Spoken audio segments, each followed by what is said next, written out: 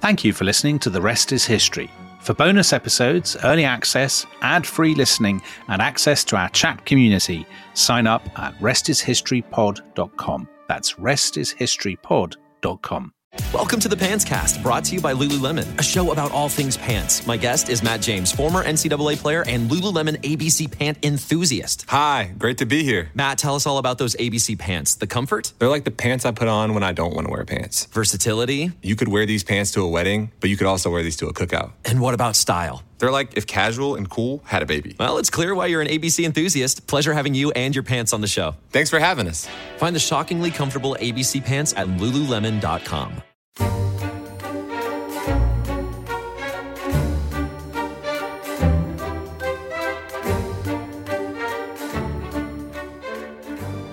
Hello and welcome to The Rest is History. Today we're tackling one of the big beasts of historical arguments, the kind of subject that frankly is likely to get us cancelled. We're going to be talking about empire. What is empire? What's it for? Where's it come from? And can it ever be a good thing? Or is it always morally wrong?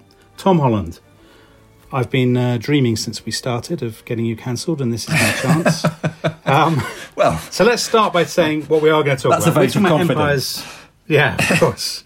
We're talking about empires very broadly, aren't we? We're not going to be talking about a specific empire. We're going to span the whole of history and the idea. Well, I mean, let's get down to it. What is an empire, would you say?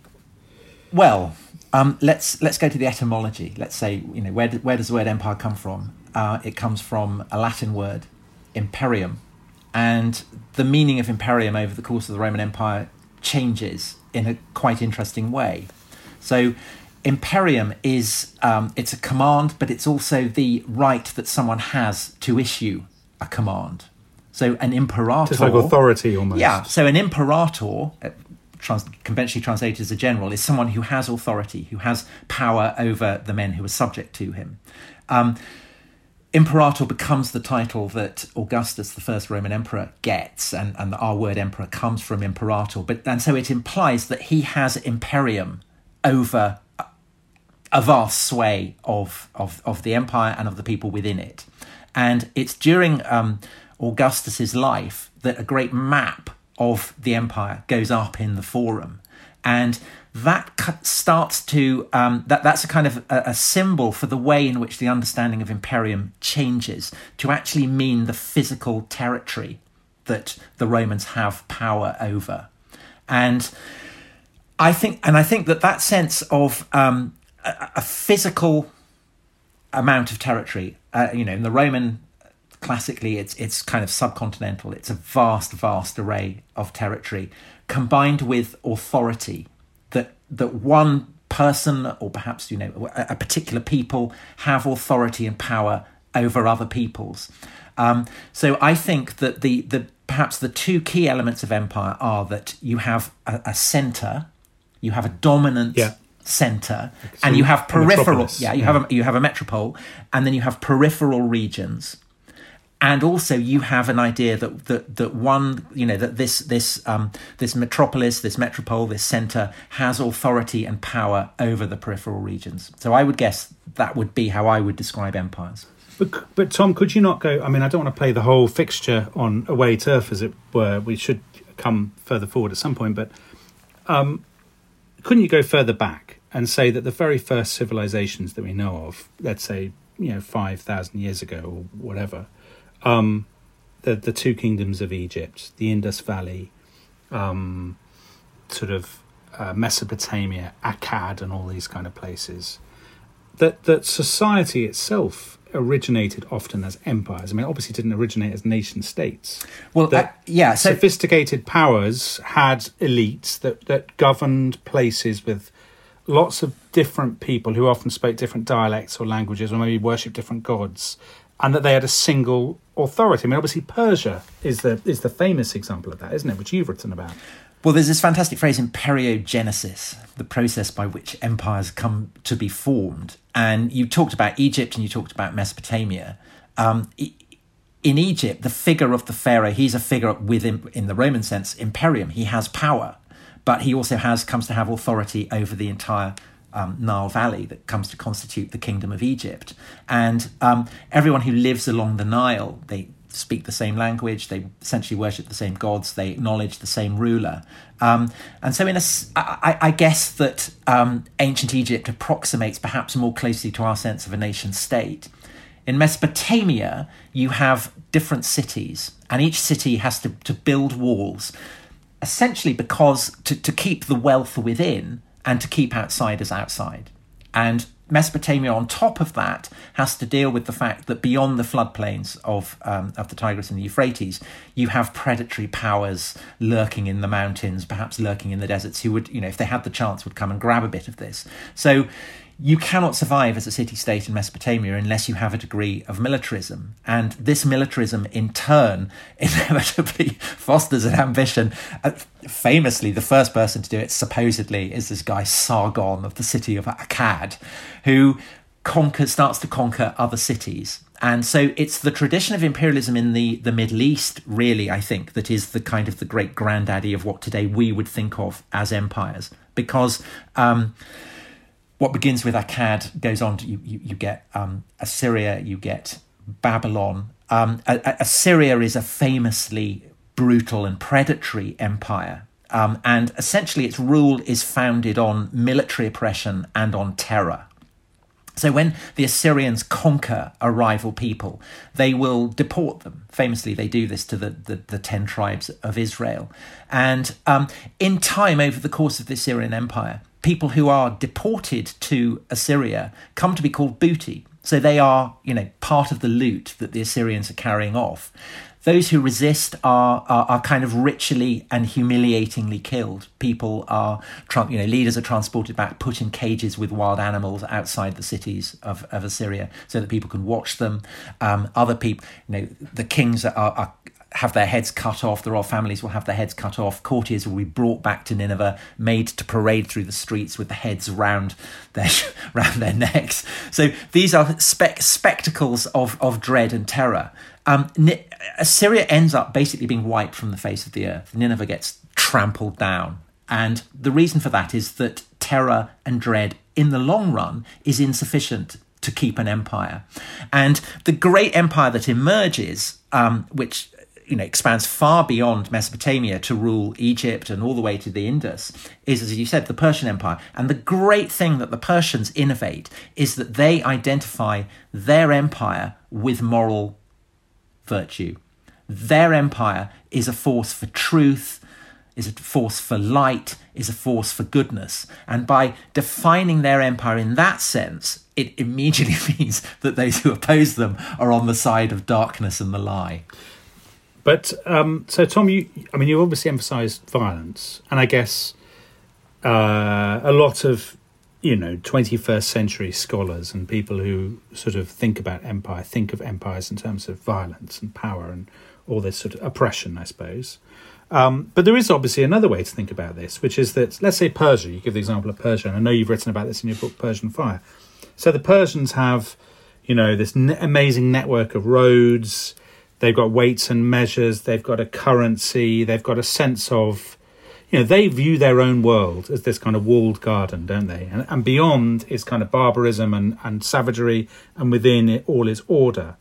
And presumably you could make an argument that if you're a sort of, Joe Bloggs from Media or from, Mesopotamia or what's now Iran, you might think, well, life isn't actually so bad in the heart of this empire. We've got all this infrastructure, we've got all this stuff. Of course, there is always the ubiquitous threat that I might get my head cut off or whatever, but I'd rather that than live in an anarchic world of sort of savage clans fighting each other all the time and invaders coming and going and a sort of Hobbesian struggle for existence. I mean, that's the justification for empire through history, isn't it? That it equates to order.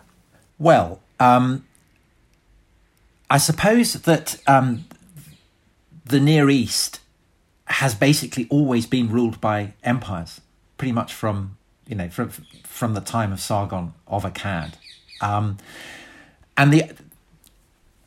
the earliest experience of empire, by and large, is terrible, and the famous, seismically influential articulation of this is what we call the Old Testament, because the Israelites and then the people of Judah, the southern kingdom, are, they're tiny, they're small, they're minnows, and so they're always being trampled down by the big powers, by the Egyptians, by the Babylonians, by the Assyrians. And pharaohs and kings of Assyria in the Old Testament are sinister figures. There is one exception that proves, and this exception is Cyrus, who is hailed by Isaiah as the Messiah, as the anointed one, God's agent, because that's Cyrus the Great of Persia. Cyrus the Great, what Cyrus does is to say to the deported peoples who've been carried to Mesopotamia, you can go back home. And among those are the people who will become the Jews, who go back, they've been weeping by the rivers of Babylon, they go back to Jerusalem and they refound it. And so the Persians in the biblical tradition are remembered as good guys. And absolutely, they, for the people who become the Jews, the Persians are remembered very, very fondly because basically they provide peace, they provide order, they allow the people of Jerusalem to rebuild the temple. But isn't that how a lot of people living in the Persian Empire would have thought of Persia? So, for example, the classic thing, we talked in previous podcasts about Alexander the Great. Alexander the Great invades Persia and he says he's coming as a liberator and a hero. And his story in the West is always told of this intrepid adventurer who goes into this sort of evil empire and cuts a swathe through it. But presumably if you're, Joe Bloggs living in Persia and this Macedonian turns up with his army and says, I'm going to tear down your empire, I'm coming as a liberator. I mean, it's a nightmare, isn't it? These people kind of who don't speak your language, kind of charging through your country, smashing everything up. Presumably a lot of people quite like living in the Persian Empire. Yes, and the roots of Greek rule are much more shallow. Although having said that, part of the reason why the Eastern Mediterranean ends up Greek-speaking through vast swathes beyond Greece is that what the Greeks bring to the imperial tradition is the kind of the glamour and sophistication of their culture. So that's another way in which imperial powers can kind of really cement their rule, is if the culture that they bring is sufficiently kind of appealing that I guess initially elites, and then perhaps it kind of percolates down through the various classes, that they come to identify with it. And that's essentially how and why Greek ends up being spoken across the Eastern Mediterranean. And it's the same kind of process that ultimately happens with Rome, that although Rome is an unspeakably, brutally militaristic power, I mean, it's militaristic in a way that kind of rivals the Assyrians, really. Ultimately, the reason that the Roman Empire coheres for as long as it does is because it is able to sell the idea of Romanitas, of being Roman, to the degree that, at the beginning of the 3rd century, all male adults across the empire are given citizenship. And even when the Roman Empire in the West falls, people in the eastern half, what we call Byzantium, are still identifying themselves as Romans. And when the Ottomans turn up in 1453, the people who are defending Constantinople think of themselves as Romans, even though originally the people in the East had been conquered very, very brutally by Roman armies. And really, the surest way that an empire can survive and put down roots is to get the conquered people to feel that the conquest has been for their own good. No, but doesn't that then raise the question of the alternatives to empire? So if you're not living in an empire for most of human history, what are you living in? Well, in a sense, for most of Eurasian history, you have the great land empires. For most of Eurasian history, if you don't live in an empire, you're a barbarian. You're on the fringes. So you're on, you're on beyond China, beyond Rome, beyond Persia, beyond the great empires of northern India. So you're a nomad. You're a nomad. Or you're just, yes. Yeah. And there's a sense in which empires come to define themselves against these nomads, against these barbarians. And that beds down the assumption that to live in a great empire is the kind of normal condition for humans. Now, in a sense, Europe is unusual in that after the Roman Empire implodes, it doesn't reconstitute itself. We did the episode on China where we were talking about, is China one continuous empire? Is it a sequence of? It's a sequence of empires, and really, it's both. But that idea of a Chinese empire as being the natural state of things is something that, not just the people who live within the Chinese empire, but the barbarian invaders as well really hold to. Whereas in Europe, that doesn't happen, particularly in the western half of what had been the Roman Empire, and that kind of splinters. And that, I think, is a kind of crucial influence on the way that we today in the West view empire. Because although we might be tempted to, I think that there is a kind of sense, very widespread, that assumes that empire is basically synonymous with European colonialism. But actually, that's not the case at all. What's distinctive about Europe is precisely that empire has been a kind of very fleeting experience, and that within the continent of Western Europe, within Western Europe itself, every attempt to reconstitute the Roman Empire has basically failed. Well, I agree with that, Tom, and I wonder whether... you see, what always strikes me when we talk about empires is this sense that the nation state is the norm. That's the assumption now. That's what all 21st century sort of... all the discussion on social media or when people talk about it, they sort of say, why can't you leave people to govern their own affairs? Why can't they? But obviously, for most of human history, that was not an option. The nation state was not on the table as an alternative. And most people would not have recognised it that way. Right. And so you talk about the Roman Empire. When the Roman Empire fell, people didn't think to themselves, oh, brilliant, we can have Spain now. We can live in, we can live in Belgium. What they actually thought was the fabric of order, the infrastructure on which we depended for trade, for exchange, for kind of promotion, for status, for law and order, is gone, and what is left is anarchy. Well, no, I think that there were plenty of people who welcomed the collapse of Roman power, because I think by the end it had become incredibly. They fancied power themselves, surely. That's true for the invaders, for the Franks and the Visigoths who take over the commanding heights of the imperial system. But I think for people lower down the social classes, I think that the collapse of Roman rule was often a liberation, because it meant that you weren't being oppressed by tax collectors. And by the end of the Roman Empire in the West, it's become a hugely oppressive structure, because it depended on leeching vast amounts of money for taxes to pay for the military to keep it going. So the whole thing had become a kind of a violently oppressive protection racket. Yeah, but surely there's a counter-argument, which is that there's lots of people who are... there are sources that lament the death of the Roman Empire and that sort of say, oh, now we have to put up with, tens of thousands of, Vandals or Visigoths or whatever roaming across the countryside, who are presumed... I'm sure they're not kind of, borrowing jugs of milk and paying for them afterwards. Absolutely. The empire is kind of held together by sinews, and when those sinews get cut, everything falls to pieces, and trade basically does start to collapse. Although it's far more protracted than the kind of stereotype of the Roman Empire goes out and everything turns to darkness would convey. But I think that, yes, you're pointing at, what would people rather have? Would they rather have liberty, or would they rather have anarchy? And that's the way that in the Western tradition it's often been framed, because I think that that we are, in the West, we're the heirs to two great traditions. We're the heir to, we have the Bible, and in the Bible, empires are generally regarded as the baddies. So we've talked about how Pharaoh is the oppressor of the children of Israel.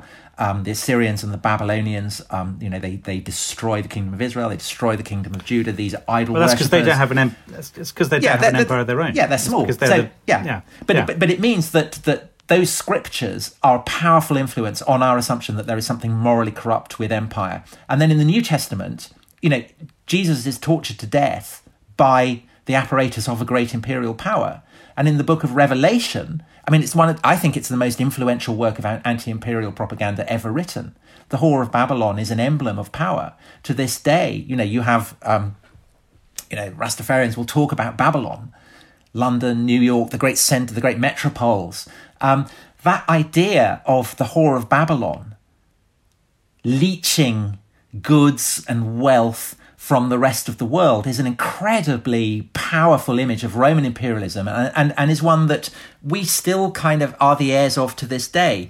But we're also the heirs to Rome itself, though, Tom, aren't we? Because, I mean, we talked in the previous episode about America and Rome. I mean, we surround the British Empire, the great European empires, they modelled themselves on Rome to some extent. So we sort of have a dual inheritance. Would you agree with that? But even that classical inheritance is ambivalent, because of course you're right that the example of Rome is absolutely enormous. I mean, when we think of empire, that's what we think of, and European powers traditionally, when they've aspired to empire, have modelled themselves on Rome. Absolutely. But there is an ambivalence in that classical tradition, because if we're the heirs of Greece, the great heroic conflict for the Greeks was their battle against the Persian Empire, when the Persians sought to expand westwards into Greece, and the battles of Marathon, the battles of Salamis. This was cast by the Greeks as battles for freedom. And at the end of should do a book about this. Yeah, someone should. And 479, the great land battle of Plataea, when the armed invasion of Greece is ended, the Spartan commander goes to the great tent of the king that's been left for the Persian general who's been killed, left dead on the battlefield of Plataea. And he goes in and he marvels at the wealth of gold and robes and everything. And he looks at this huge feast, and he orders the Persian chefs to rustle up an enormous feast. And then he brings out the kind of traditional Spartan meal of disgusting broth. And he invites all the other Greek commanders in and says, "Look at this! Isn't this ridiculous? You know, these Persians have come all this way to rob us of our poverty." And that's how the Greeks like to see themselves: as noble, as poor, as standing firm against imperialism. And that also is a part of our inheritance. But let me jump in there, Tom. The Greeks had colonies. Yeah. The Greeks established colonies in Sicily, in southern Italy. They were colonizers themselves. So the idea of them as these sort of, the rebel alliance of Star Wars, as these sort of noble, plucky, Spartan freedom fighters, that surely doesn't hold water. The Greeks would have been perfectly happy to be imperialists. They just weren't very good at it. Well, and the Athenians and the Spartans, in the wake of the defeat of the Persians, both have a go at empire. I mean, the Athenians basically take over the Persian Aegean Empire, and so there's a massive kind of streak of hypocrisy there, completely. And there's a same strain in Rome as well, because for the Romans, they likewise lay a great emphasis on libertas, on freedom, on the way in which turnip-eating peasantry is kind of the essence of Roman virtue, and that to rule an empire is to be corrupting. So, by the time that the Romans are kind of invading Scotland, you have senators like Tacitus who are seeing the whole kind of apparatus of empire as inherently corrupting, and so he's putting words into the barbarians who are opposing the Romans. And he gives to a Scottish chieftain the famous line that they create a desert and call it peace. And that also, you should have done that in an accent. You should have done I'm not going to risk our Scottish listeners turning off. But so that Roman suspicion of empire is also a part of the cocktail that we in the West inherit. So we absolutely inherit that's Little Englanderism, isn't that Little Englanderism? Yeah, to a degree. But I mean, it's the idea that empire is morally corrupting is something that we get from the Romans. The idea that liberty is something worth fighting against enormous empires is something we get from the Greeks. And the idea that empires are morally corrupt is something that we get from the Bible. And that is basically why the impulse to decolonize is incredibly Western. And so, okay, on that note, I'm going to stop you talking. Enough of Tom Holland's moral corruption. We are going to take a short break and brew that perfect embodiment of empire, a cup of tea, and we shall be back with Mr. Corrupt after the break. Goodbye.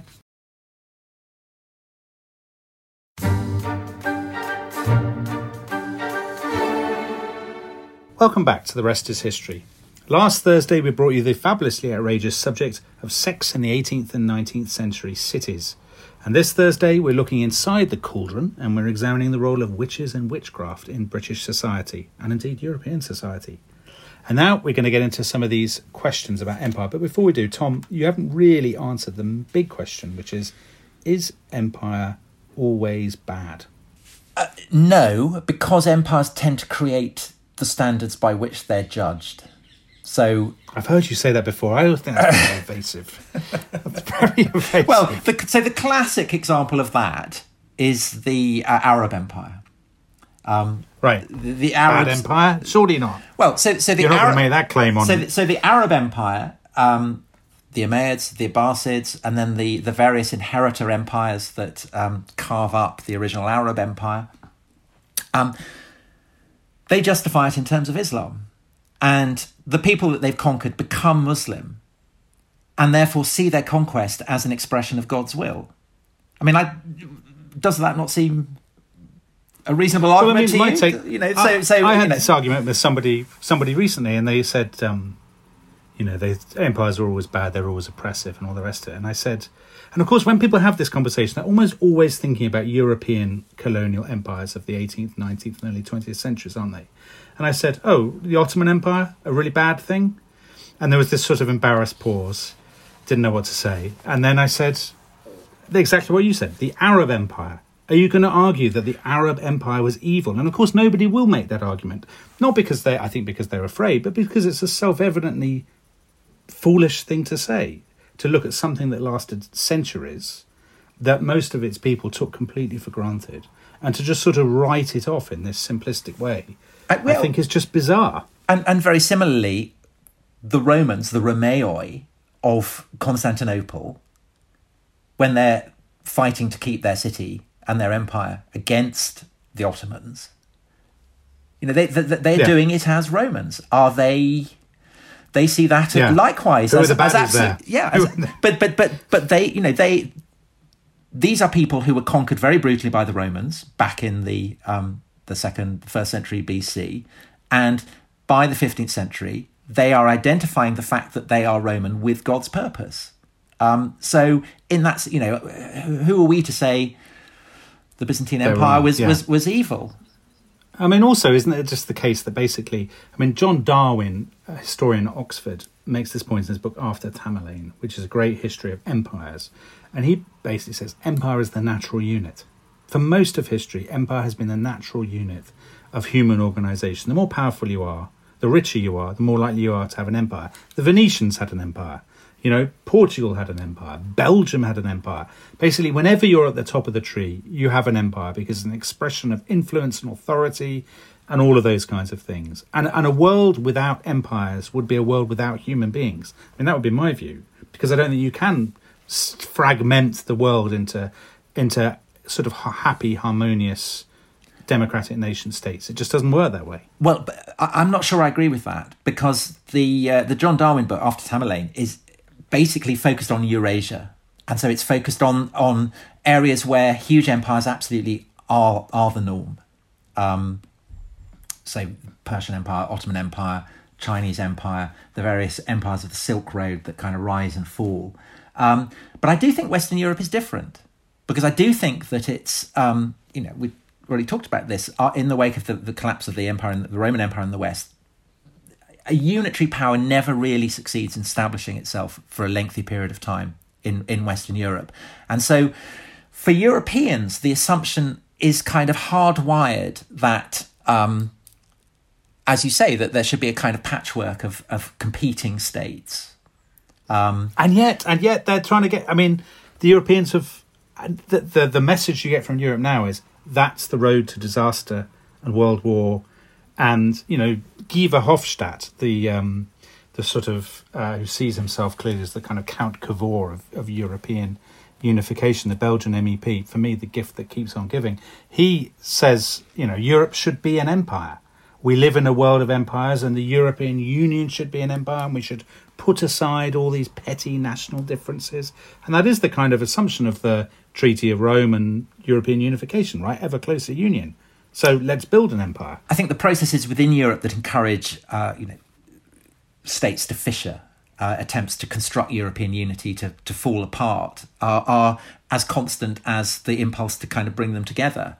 And there's never really been a kind of synergy. So this is the huge question for us now as Europeans: is will the European hold together? Is it a kind of new order? Has that age of fragmentation gone? But the paradox is that even as Europeans are trying to do this, across the globe, as reflected in the United Nations, is a European assumption about how peoples should organise themselves that is absolutely rooted in the European idea of nation states and which was spread around the world by European colonialism.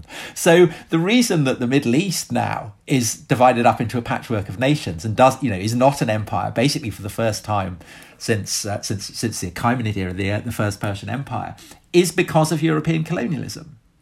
And the huge paradox of kind of anti-imperialism in the West is that it's incredibly and irreducibly Western.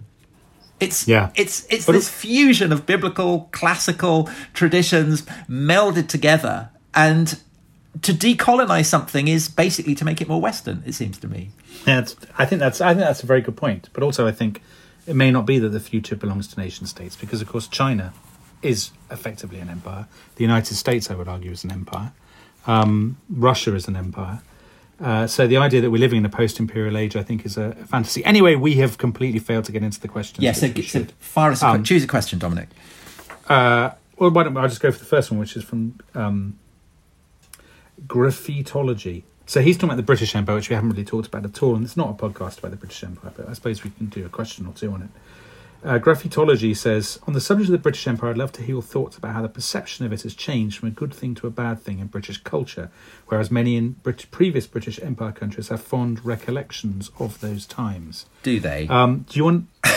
Well, I don't know. I mean, I my take on this is that people in previous colonies of the Empire don't really think about the British Empire very much at all, because they're too busy getting on with their lives. And the people we hear from are people who are unusually politicised or who are unusually interested in what is now the increasingly distant past. I don't think the British, if you look at recent polls, we're neither unusually proud nor unusually self-flagellating. It's the Dutch, isn't it? The Dutch are very proud. Insanely proud of their empire. Yeah. I mean, I always think, these polls are a bit ridiculous because I just don't think most people give a damn one way or the other. They don't think about it very much. There were brilliant surveys done in the mid-20th century, so around about the high point of our empire, and they would ask people to name colonies or name possessions of the British Empire.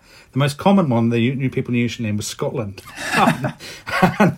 and I think something like Lincolnshire was in the top 10. So that tells you how much people, I think, ever really cared about the British Empire or knew about it. So, but there was a kind of vague, inchoate sense that it was a good thing, wasn't it? Kind of lurking in the back of the mind. My take on this, right, which we should get into in another podcast, is that people didn't give a damn about the empire. They liked being top nation. They liked status.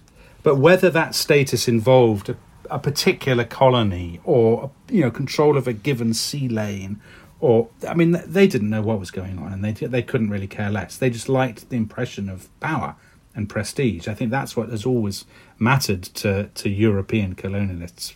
And of course money, far more than the sort of... I don't think people ever obsessed about the nitty-gritty of their empires.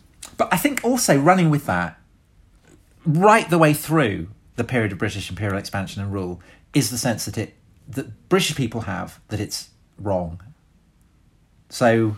Well, there were the heyday of always argument, always kind of anxiety about it, and I think that that is also part of what the British export. So I was reading C.L.R. James's book on cricket beyond a boundary, and he's writing as a Marxist who's very, very anti-imperial, and yet what's manifest is it's an incredibly British book. It's absolutely saturated in English literature and obsessed with cricket, with everything about it. And reading it now, it's kind of positive about Britain in a way that very few British people today are.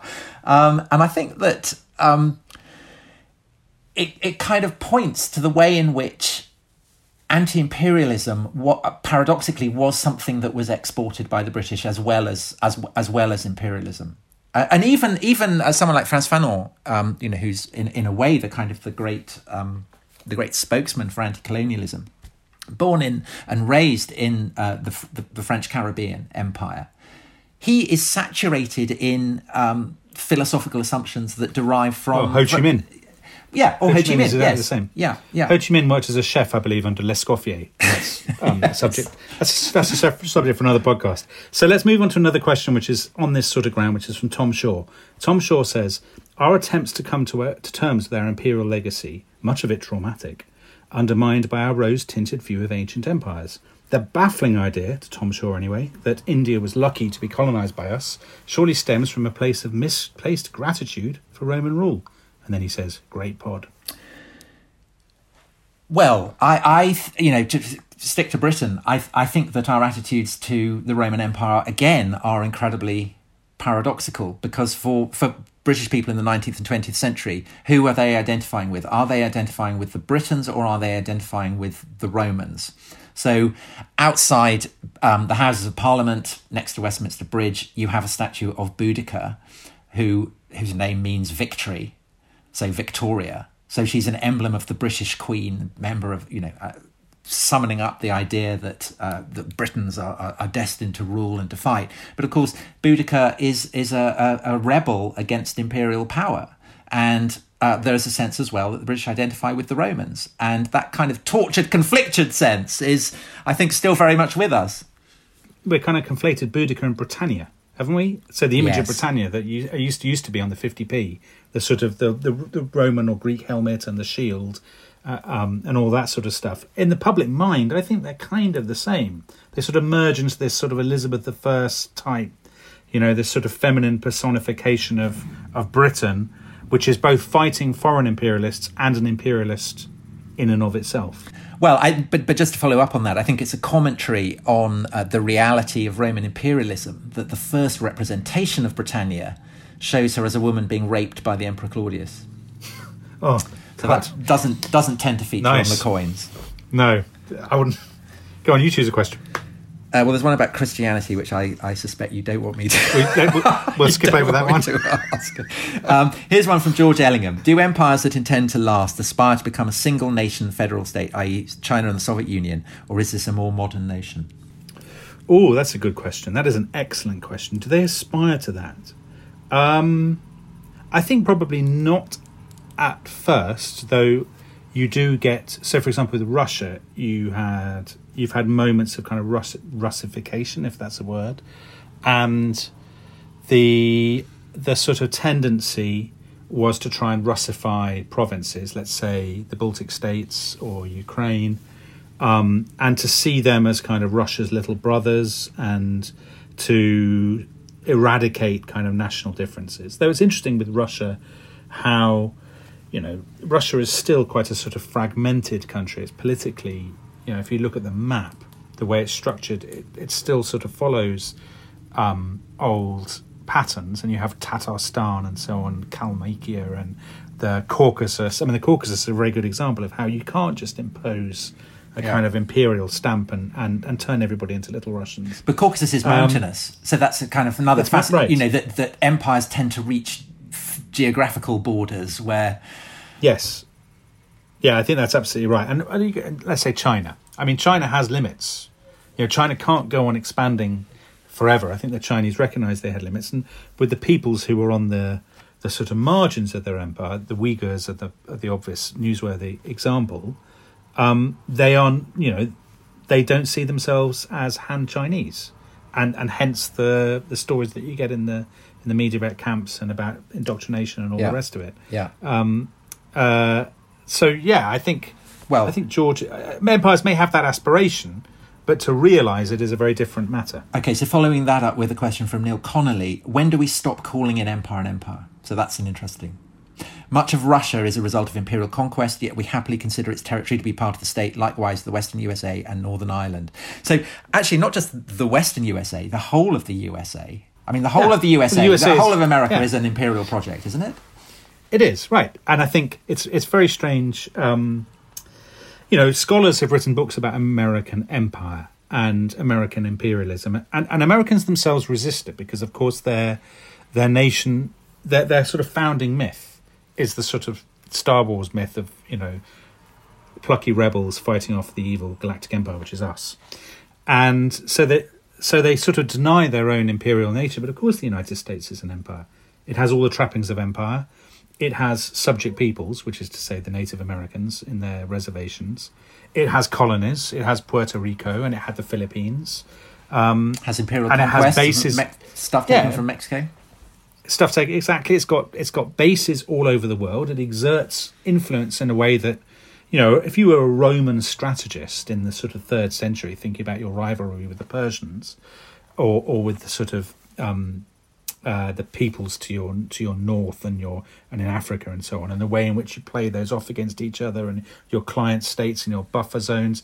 And that's how American policymakers think. That's what they study at West Point. That's what the people who are in the Council of Foreign Relations and all these things in Washington, D.C., they look back to Rome, because they know that deep down that they are an empire as those previous states were too. Okay, Dominic, I've got the perfect follow-up for you. That one is from Kern O'Neill. Might it be said that the empires of today exist digitally rather than nationally? Google, Amazon, Microsoft, and of course Facebook, because as we're recording this, Facebook is in a kind of, gunboat diplomacy style standoff with the Australian government. What's That's your take a really on interesting that? question, because we have had commercial. I mean, the East India Company is the classic example. Yeah, and the Dutch of a private of a company. Yeah, the Dutch East India Company.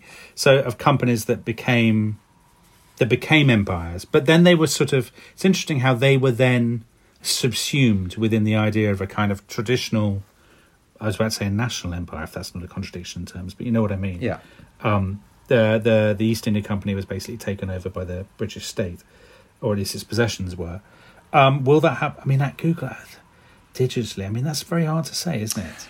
Empires of the mind, I suppose. I remember I went to Silicon Valley and went on a tour around the kind of various campuses of the big sites, and I think it was Google. They had a huge, great kind of sign with Google on it.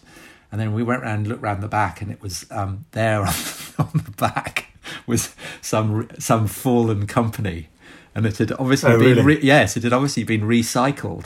And you imagine Google could afford a fresh sign, but it's obviously so it must have been deliberate, a kind of trampling on the grave of the fallen empire, which is kind of magnificent or something. Yes. Okay, here's one from Lucas Roth. Were people living in empires... I was hoping you were going to ask Lucas Roth. Were people living in empires better off, in inverted commas, than people living outside the empire? That is, that takes us back to quite a lot of what we've been talking about. Well, it depends on your empire, right? I mean, if you're living in the Belgian Congo, I would say it's preferable to be living outside the borders of that particular territory, because you don't want to have your hands cut off because you haven't collected enough rubber or whatever. Were you better off to be in the Roman Empire than outside it, or the Persian Empire than outside it, let's say? I mean, my answer to that would probably be yes. Because I think empire offered you, if you were... I mean, obviously, if you're unfortunate, things are pretty rough under empires. But if you're fortunate, if you're blessed by talent, for example, you have opportunities for advancement, for travel, for economic prosperity and so on, that you probably wouldn't get if you were born in the sort of Germanic forests. Now, maybe that's just my prejudice talking. What do you think? Well, I think, again, we go that the great empires, the kind of transcontinental empires, China, Rome, so on, reach the natural limits, where basically it stops being worthwhile the expense and effort of conquering. So when the Romans reached the Rhine, basically... Germany's not worth the effort. It's not worth the effort of conquering. And then you start to get the situation where actually it's people beyond the empire who want a bit of the wealth, and the role that the various peoples who cross into the empire over the course of the 5th century is much debated. But clearly, I mean, they have a role to play, and they're coming in because they want a bit of it, in exactly the same way that the Mongols famously invade and conquer China. That people outside want what empires have because it's richer, and that sets up a kind of law of empire that you get in Herodotus, that you get in Tacitus, that you get in Ibn Khaldun, namely that empire softens people. And it's people outside empires who are left, who are tough, who are hardy, who have the virtues that the original imperial peoples had, but have now lost because they've become, That's the sort of Spartan self-image, right? Yes. Spartans versus the Persians or something. So the Greeks, the Romans, the Arabs of the imperial age all have a kind of sense of themselves as a martial people who are better qualified for rule than the soft peoples that they conquer. But in due course, the empires that they establish, they become kind of silken and soft in turn, and then become prey to the barbarians beyond the border. And this is seen by all these writers writing very different periods as a kind of, the rule of empire. And I would not be surprised. I don't know enough about China to know whether the same thing is identified in China. I would guess it probably is. But it's exactly what Americans say right now, that they've become distracted, self-indulgent, they're sunk in a kind of malaise of introspection and quarrelling, and that they've lost the Spartan Republican virtues of the founding fathers and all this sort of stuff, or of the greatest generation. So that trope is still there in the way that Americans talk about their empire. Okay, I think we've barely scratched the surface. We could talk about this for hours and hours, but it's a policy, must be a policy of this podcast not to outstay our welcome. So just one last question for you, Dominic, from David Nicholson.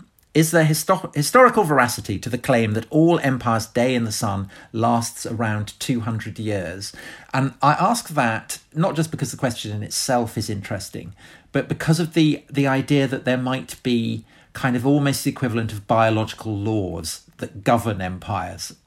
Can we say that empires do have a natural limit? What do you think? I would say no, and I don't think that 200 years works at all, and I don't think there is a limit. So China, we had a whole podcast on China, and China is the standing rebuke to that. Now, I know there is this discussion about, has it always been one thing, or has it been a succession of things on the same space? But I think that the fact that it has inhabited the same space suggests continuity, and suggests that you can keep it up. I mean, if you take some of the empires that people often forget about, we mentioned the Ottoman Empire, or its predecessor, the Eastern Roman Empire, which we now call the Byzantine Empire. We tell the story of Rome and we say, well, then Rome fell in 476, and then basically there was a successor state in the East, but no one cares about that, and it kind of went away. But that lasted 1,000 years. It was a remarkably resilient and successful state, attacked by lots of different predators and would-be conquerors, and it lasted a very long time. The Ottoman Empire lasted longer than the British Empire, the French Empire, or whatever. So I think empires can last for centuries. And I don't think there is actually the example of China, or indeed Russia, suggests that there isn't necessarily always this kind of sense of entropy. You don't have to fall apart. There is no biological... There's a point at which you can't expand. I think that's certainly true. Although maybe that law about expansion only applied in a pre-digital age, because of transport and communications and so on. Maybe, the chance of a really big empire is there in the 21st or 22nd century. What do you think? I don't know what the future holds. Profound words. I know. And I say that because you're right, that I don't know whether the opportunities presented by technology will facilitate the emergence of new ways of structuring societies and different hierarchies and things like that. I mean, we haven't really talked about the role that technology plays in the emergence of empires, and that may be something for a future podcast. I don't know. I mean, and looking at China and the incredible skill with which it's utilizing technology to entrench its rule over the kind of peripheral regions. I don't see the Uyghurs breaking free of Chinese imperial rule any time soon. So I wouldn't be able to answer that, really. Here's a forward-looking thought, though. We talked about Europe earlier and about the failure of a single state to dominate the European sort of peninsula after the fall of the Western Roman Empire. But surely the chance now, in the next 100 years or so, I mean, the dream of European enthusiasts is that there will be a single state. The European Union will become this empire in all but name.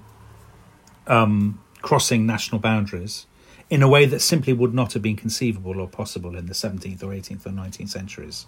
So the idea that the Age of Empires is behind us, or that empires indeed have this sort of inbuilt limit, or there are places that are naturally resistant to empires, I don't really buy any of that.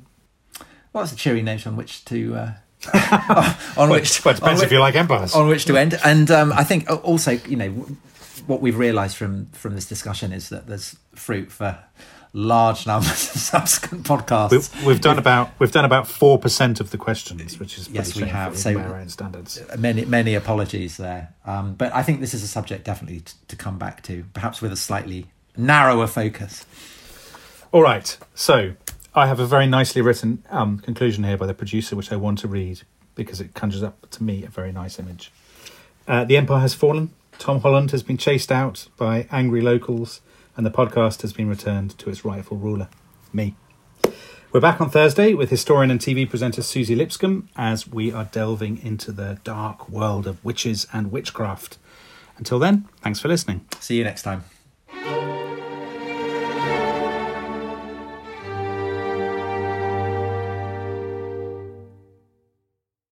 Thanks for listening to The Rest is History.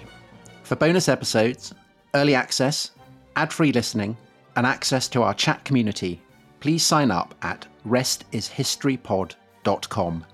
That's restishistorypod.com. Hi, Rest is History fans. If you want more Tom Holland in your life, and frankly, why wouldn't you? I have some good news for you.